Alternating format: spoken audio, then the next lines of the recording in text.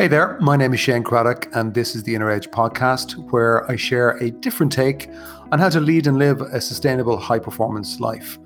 Over the course of different episodes, I'm going to challenge the belief that tension, stress, and struggle are essential to success and creativity. My experience is that there's an easier way, there's a better way, and indeed there's an essential way that we need to explore for the times that we live in. So let's go ahead, let's jump in and explore.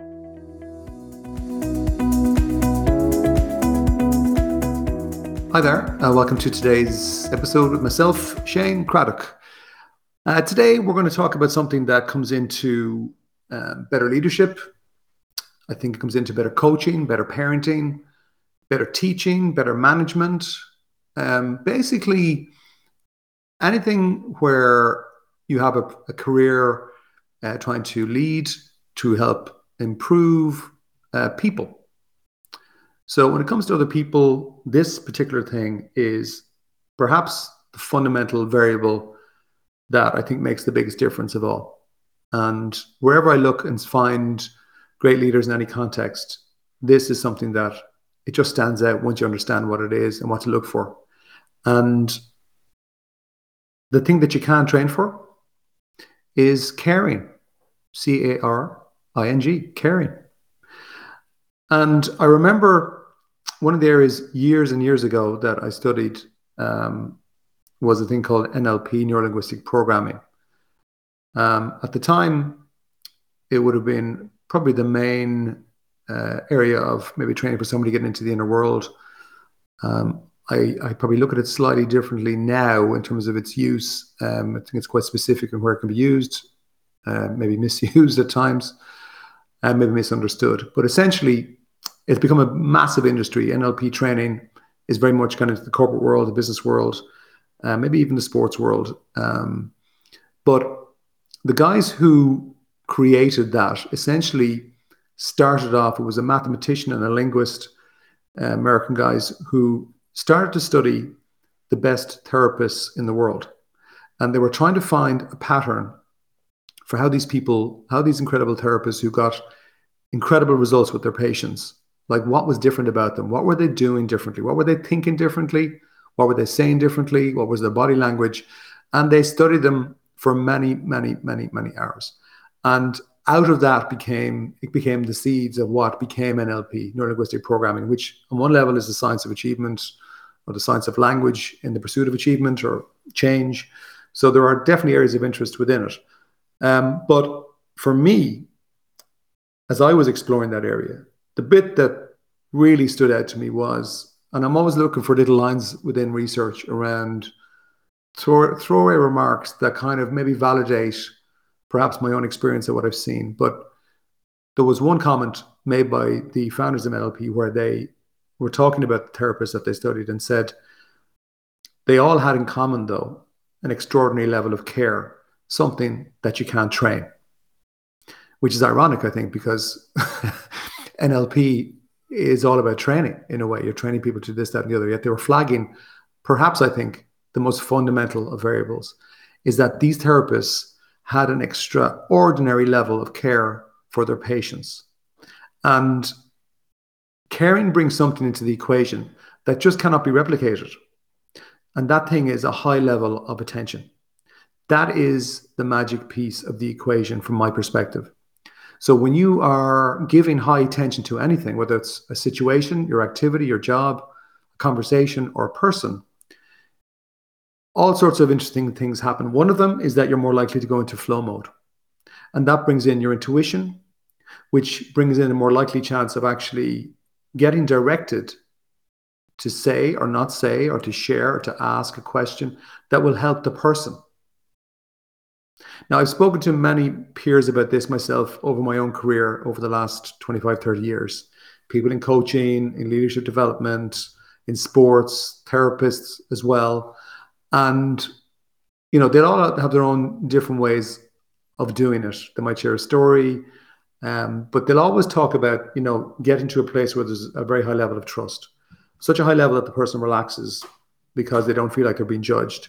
They feel they can be themselves. They can be vulnerable. There's a certain feeling that comes with that. And that feeling is more and more something that I recognize in myself as something to bring into the room before anybody else does. But again, it's because of care.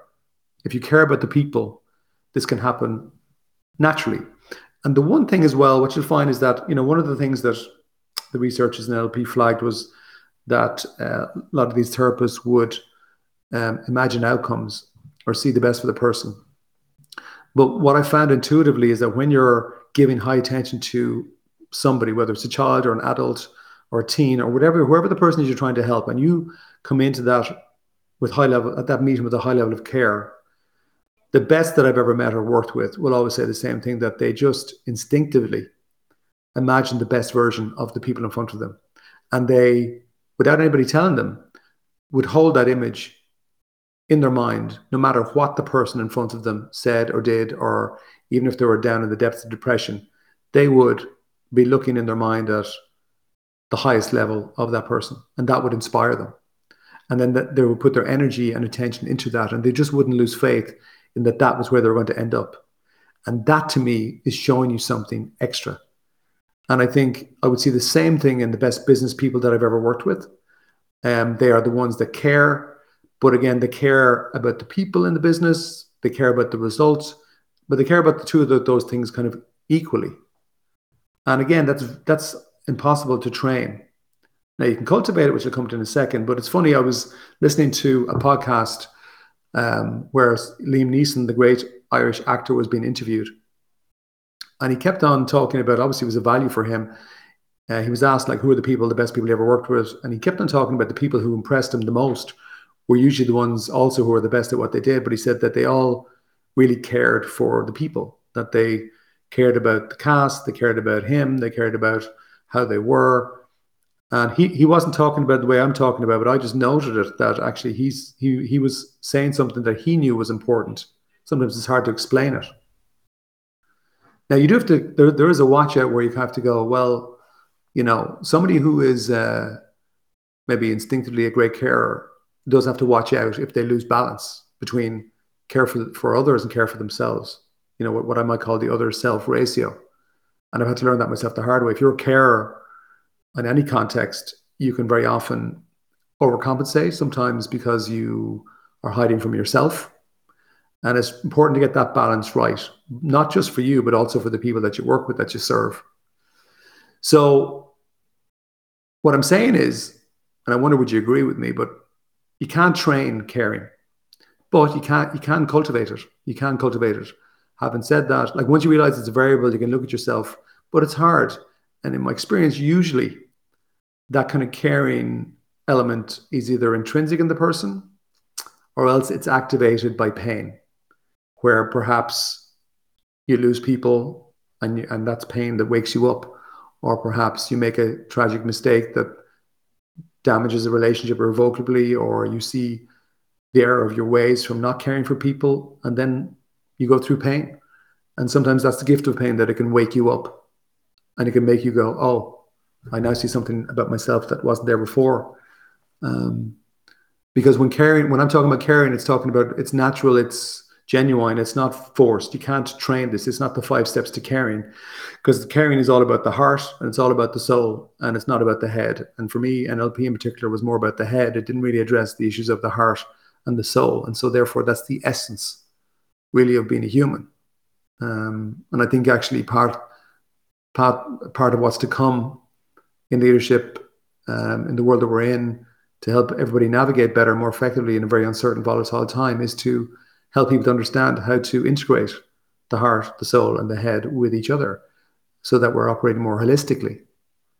And when that happens, I think care is just a natural expression of somebody who's done the inner work, who's connected, who's centered, and who naturally wants to help and make a difference.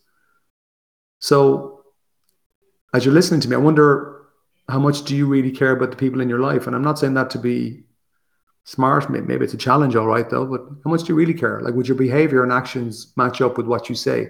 Because most people would say, oh, no, I really care about my family. I've had so many conversations with business entrepreneurs over the years who will say, no, this is all for my family. But if you watch the behavior, either A, they're never around their family because they're traveling all the time, or B, when they are around their family, they're thinking about the business, but yet they're doing it all for the family. That's not really caring. Um, and whatever you think you're doing or saying about the people in your life, whether it's work or sport or an organization or community help, like would the people around you say, would they agree with you? Maybe they would. Maybe they wouldn't. What do you think? And then finally, is your others to self ratio, is it balanced? Maybe you need to balance it up on some level. Like, how would you score your ratio? The bottom line, anyway, is that, I suppose I'm saying something here that there is no industry in training people to care. But without a doubt, as somebody, if you're interested in being a better leader, then I would say to you, caring really matters in so many ways. That's it for this week. Ciao.